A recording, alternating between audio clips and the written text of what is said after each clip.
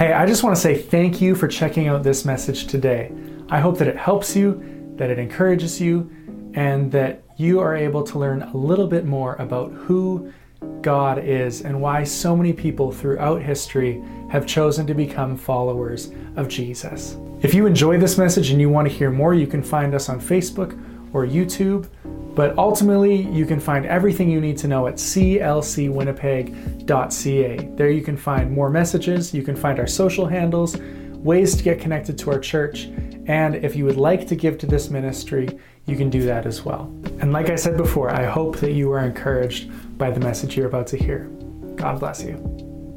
We are living in a time when offense is becoming a very prominent part of our culture. And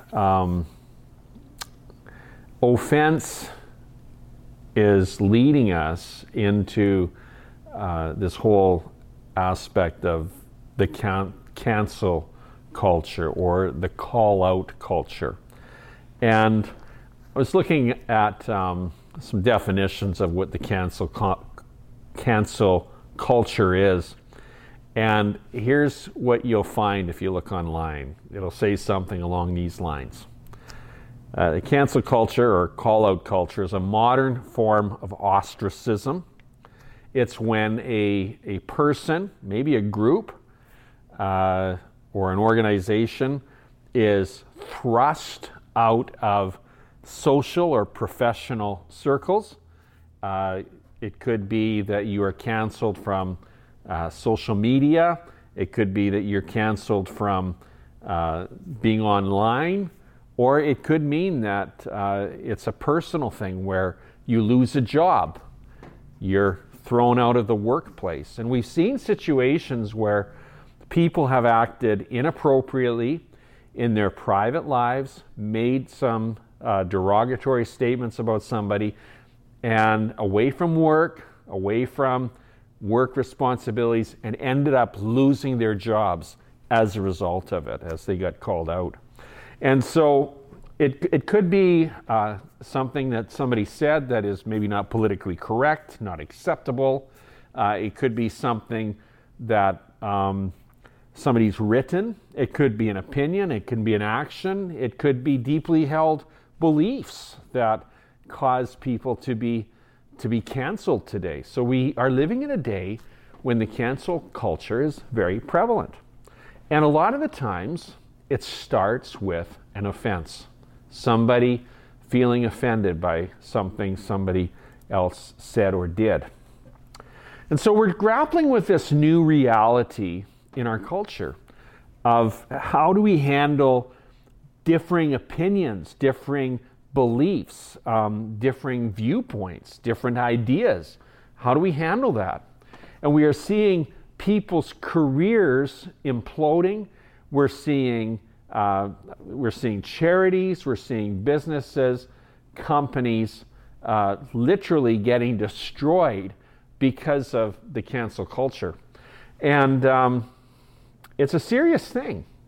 And we've been doing this series for the last few weeks on relationships.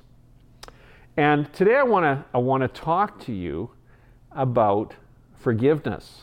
Now, that almost is unspoken of today in this culture where offense is, it's just such a part of our modern day psyche. It's so much a part of our culture today of being offended and then calling out a person or calling for their removal or their firing or whatever.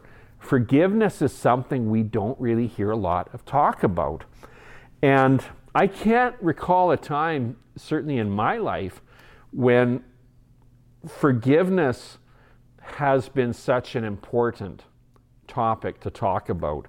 How do we approach forgiveness? How do we include it in our life script? What does it mean? How do we live it out? Are we past the forgiveness? Are we done with it? Is it out of date? Or is it something that still should be part of our lives? Do we move right to cancellation and right past any sort of reconciliation or forgiveness? Do we all personally carry offenses and walk around being offended? Or do we walk around through life with a sense of grace, mercy, and forgiveness? Well, I want to read a passage of Scripture to you today that is, I think, quite profound, and it has to do with Christ on the cross. And it's found in Luke chapter 23, verse 32 and following. Listen to what it says. 2 other men, both criminals, were also led out with him to be executed. And when they came to the place called the Skull, where there they were crucified with him, and one was on his right and the other was on his left. And Jesus said, "Father, forgive them, for they do not know what they are doing." And they divided up his clothes by casting lots. And the people stood watching, and the rulers even sneered at him, and they said, "He saved others, let him save himself, if he is the Christ of God, the chosen one." And the soldiers also came up and mocked him, and they offered him wine vinegar and said, "If you are the king of the Jews, save yourself." And there was written a notice above him which read, "This is the king of the Jews." And one of the criminals who hung there hurled insults at him. "Aren't you the Christ? Save yourself and us." But the other criminal rebuked him. "Don't you fear God?" He said, "Since you are under the same sentence, we are punished justly for we are getting what our deeds deserve. But this man has done nothing wrong." And then he said, "Jesus, remember me when you come into your kingdom." And Jesus answered him, "I tell you the truth, today you will be with me in paradise." I want to share a few thoughts with you today about forgiveness. And the first one is living out of a place of hurt. Now, many people today are living out their lives from a place of hurt, from a place of personal woundedness. When someone suffers a wound, an emotional, psychological, maybe physical, it has deep and lasting effects on their life. It can change the course of a person's life. It can change the direction of their life. And they can live with that wound for decades as it continues to manifest itself, as it continues to make itself known in how we respond to and how we deal with life. And so it's easy for any of us to live out of a place of hurt. Now let me give an illustration on this. Let's say, for instance, a person goes through a divorce. And in their marriage, they were betrayed. Maybe they were rejected. Maybe there was infidelity involved. They were cheated on. They were lied to. And so then they get divorced. And through passage of time, they meet somebody. They fall in love. They remarry. And then they find themselves in that second marriage responding to their new spouse from a place of hurt. They're having a hard time trusting. They're questioning motives. They're afraid of being rejected. And all of these are signs that they're living out of hurt. That can happen to anybody in a number of circumstances. It could be that a person has had a very negative childhood. They've been rejected. They've been abused. They've been neglected. And out of those childhood experiences, they respond to life through that lens as adults. And sometimes they do that for decades. And so we can, in response to that, develop a lifelong habit, maybe, of severing relationships out of a fear that we're going to be rejected. We may end up trying to control relationships or trying to control people because our lives as children were out of control and we need to feel safe. And so we try to control others. We try to control relationships. We put unrealistic demands on people. And we live out of a place of hurt.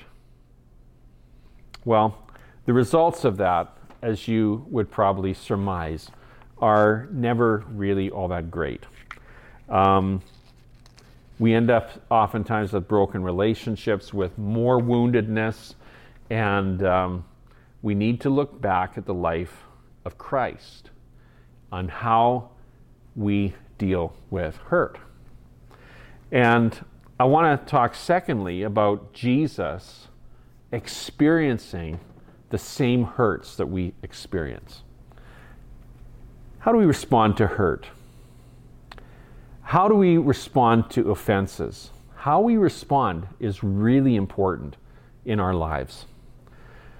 Jesus gives us a perfect example of how to respond well. And so we read this passage of Scripture about Jesus being on the cross and uttering these words, "Father, forgive them, for they do not know what they're doing." But let's look at what happened leading up to the cross. We see that Jesus was sold out by people that were closest to him. Sold out. I mean, betrayed in the worst way.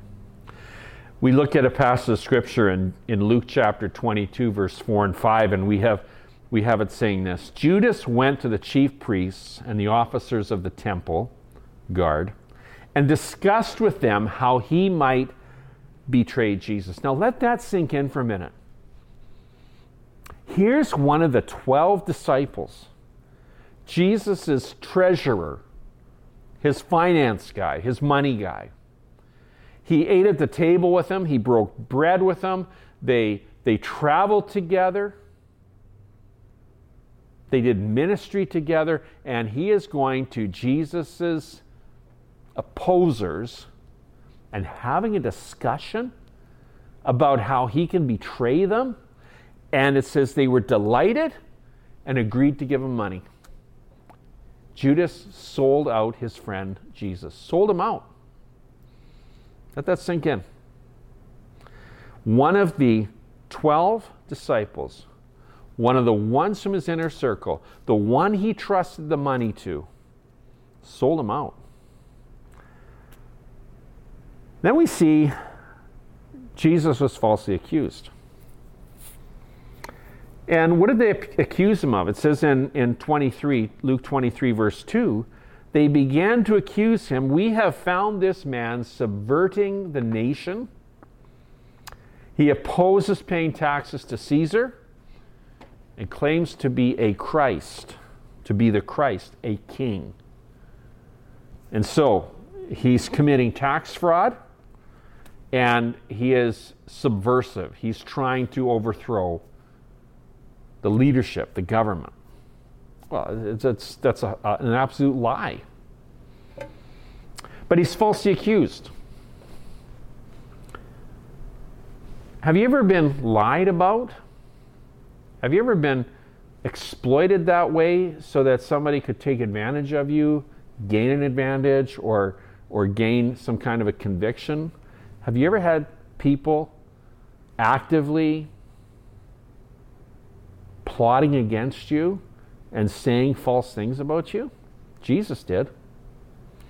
Here's another one. He was physically and emotionally abused. So they stripped him, they mocked him, they beat him, and they spit on him. In Luke chapter 22, verse 63, it says the guards mocked and beat him, they blindfolded him, and then they demanded, "Who hit you? Prophesy. Who hit you? Who was it?" He was physically abused. And then we see also he was tortured. And I don't need to go into that, but the cross was the cruelest way that you could die in the day. It was torture. Well, here's another one. Jesus was abandoned. He was abandoned. You ever been abandoned? You know how it feels? Jesus was. He told Peter, he said, you're gonna deny me 3 times. And Peter said, oh no, I'll never do that. 3 times Peter denied him. Said, I don't know the man, never knew him, I'm not one of them. He was abandoned. And so the question is, was Jesus offended? Well, he suffered offenses. The difference is, he didn't carry them. He didn't carry them. He didn't demand his rights. He didn't look for revenge. He didn't look for ways to get even. He was offended, but he didn't carry offenses. Father, forgive them, for they don't know what they're doing. Forgive them. So that happened to Jesus. And let me ask you the question, what's happened to you? What's caused pain in your life? How are you responding to it? Do you think Jesus understands you? Do you think Jesus understands what you're going through? See, when it comes to offenses, there's 2 paths that we can take. We can take cues from culture that say cancel, get even, demand your rights, or we can take cues from Jesus Christ, who hanging on a cross after going through all of this stuff says, Father, forgive them. They don't know what they're doing. Those are the 2 cues we can take. Those are the 2 paths we can take. He forgave them. And it's interesting that Jesus never got sidetracked from his mission. Jesus never went against what he had purposed to do, and that was to seek and to save that which was lost. And he was consistent with that, even hanging on the cross. Third point I want to make today is about forgiveness and restoration. And this is where a lot of times there's confusion for us. When we forgive somebody, does it necessarily mean that a relationship is restored? And the answer to that is sometimes yes and sometimes no. Forgiveness is something that we really are compelled to do. According to the scripture, we are told time and time again to forgive one another. But restoring a relationship is a little bit different than that. Forgiveness can happen immediately, but a damaged relationship will sometimes take a long time to heal. Forgiveness can happen immediately, but trust sometimes takes a long time to be restored in a relationship.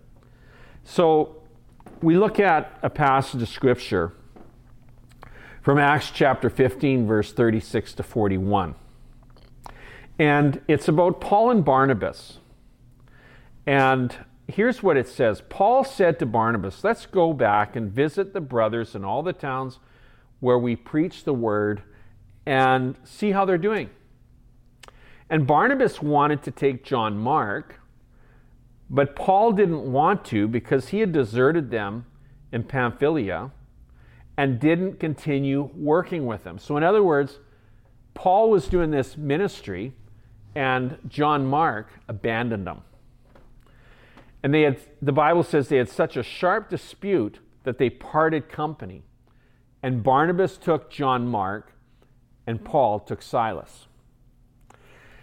Forgiveness does not guarantee that the offender will not reoffend.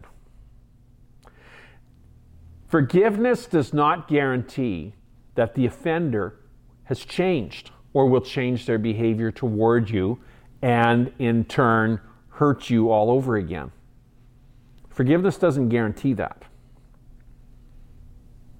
Forgiveness and trust are different. Forgiveness is something we must do, but trust is something that sometimes takes time to reestablish. And we look at the situation here. I think Paul was compelled to forgive John Mark, but trust had been broken, and he's living it out in a very human way, saying, I'm not taking him. I'm not going down that path again. I don't trust the guy. You can have him, but I'm not taking him. Interesting. Paul felt that John Mark had left him high and dry. And to our knowledge, Paul and Barnabas never worked together again. They went out, they both did ministry, they both preached the gospel, but there was this incident that had happened. Now, years later, Paul comes around. And in 2 Timothy chapter 4, verse 11, Paul says, "Get Mark," John Mark, "and bring him with you, because he is helpful to me in my ministry." So over the years, John Mark really proved himself to be a trustworthy co-worker with Paul. And Paul actually called for him later in life. Paul had no choice but to forgive John Mark. But it took time to trust him. It took time.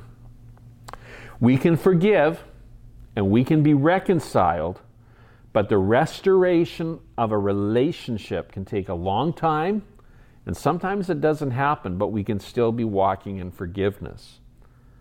We must forgive. And so here's a few questions about forgiveness. Here's one. How come I keep remembering a hurt when I've forgiven someone? Well, that's because forgiveness doesn't wipe out our memory. We still remember things that happen. It may take years to forget or to move past, but we can still have forgiven a person. Remembering a hurt is not an indicator of unforgiveness. It's a remembrance. It's something that's in your memory, but it doesn't mean you haven't forgiven. A better measure of when you remember something, if you've forgiven or not, you're wondering, have I forgiven if I'm thinking about this? A better measure of that is how you feel. What's in your heart? What do you say? What do you speak? What do you think when you remember an incident that has been forgiven? Well, here, do you feel angry? Do you feel bitter? Do you long for revenge, getting even? Are you resentful? If those are emotions that you're feeling or words that you're expressing, then you need to go back and forgive, and maybe forgive again. And there are certainly instances in people's lives where they forgive an offense, but as they remember it, as they go through life, as they're reminded of it, they have to forgive and continue to forgive, walk in forgiveness, and choose to continue to forgive. So forgiveness can be something that's positional, I forgive, but it can also be something that is progressive. I continue to forgive. I continue to walk in forgiveness. When you look at Luke chapter 6, verse 37, it says, "Forgive and you'll be forgiven." And there are a number of scriptures that talk about the need and the expectation that we would forgive. But then in Luke chapter 17, verse 3 to 4, it says, "Pay attention to yourselves. If a brother sins, rebuke him. And if he repents, forgive him. And if he sins against you 7 times in a day and turns to you 7 times saying, 'I repent,' you must forgive him." And so what the Bible is saying here is we need to walk in forgiveness and continue to forgive and cultivate a lifestyle of forgiving people. And if it's something that comes up in your mind, in your memory, you continue to forgive as is necessary or needed. Sometimes we forgive and we need to stop and remind ourselves that we've forgiven, that we put it under, as they say, under the blood of Christ, that we have given it to Jesus, we've walked away, we've left that burden behind, and we have forgiven. So I want to conclude with these words. The most important relationship that you have is with Jesus Christ. And it's important that we have our own sins forgiven. That we come to Jesus and we say, "I'm a sinner and I've offended you and I've rejected you. Please forgive me. Please forgive me." That is the key to our relationship with God through Jesus Christ. Jesus died for our sins so that we can be forgiven. And it's important then that we leave our life of sin behind and we don't use God's forgiveness lightly and say, well, I'm going to just keep sinning. I'm going to just keep doing my own thing because he'll keep forgiving me. No, that is really abusing the grace of God. That's not how we're supposed to live. We don't continue to sin so that grace can abound. We get forgiven, and we do our best to walk away from that sin. And when we do fall, we can come back to the Lord and ask forgiveness, cleansing. And likewise, as children of God, we walk in forgiveness. We continue to forgive. We live a life of forgiveness, not carrying offenses, not seeking revenge, not walking in bitterness, being sour, not holding on to resentments and past hurts, but letting them go. Letting them go. We forgive. Let's bow in a word of prayer. Heavenly Father, help us to know the forgiveness of the Father in our own lives through Jesus Christ, who died for our sins to offer us forgiveness. Lord, we receive that forgiveness today. And help us, Lord, to forgive those who have hurt us, to forgive those who have trespassed against us, just as we have been forgiven. Give us the strength to do it, and help us along the way. In Jesus' name we pray. Amen. Thanks for joining us. And we'd love to hear from you.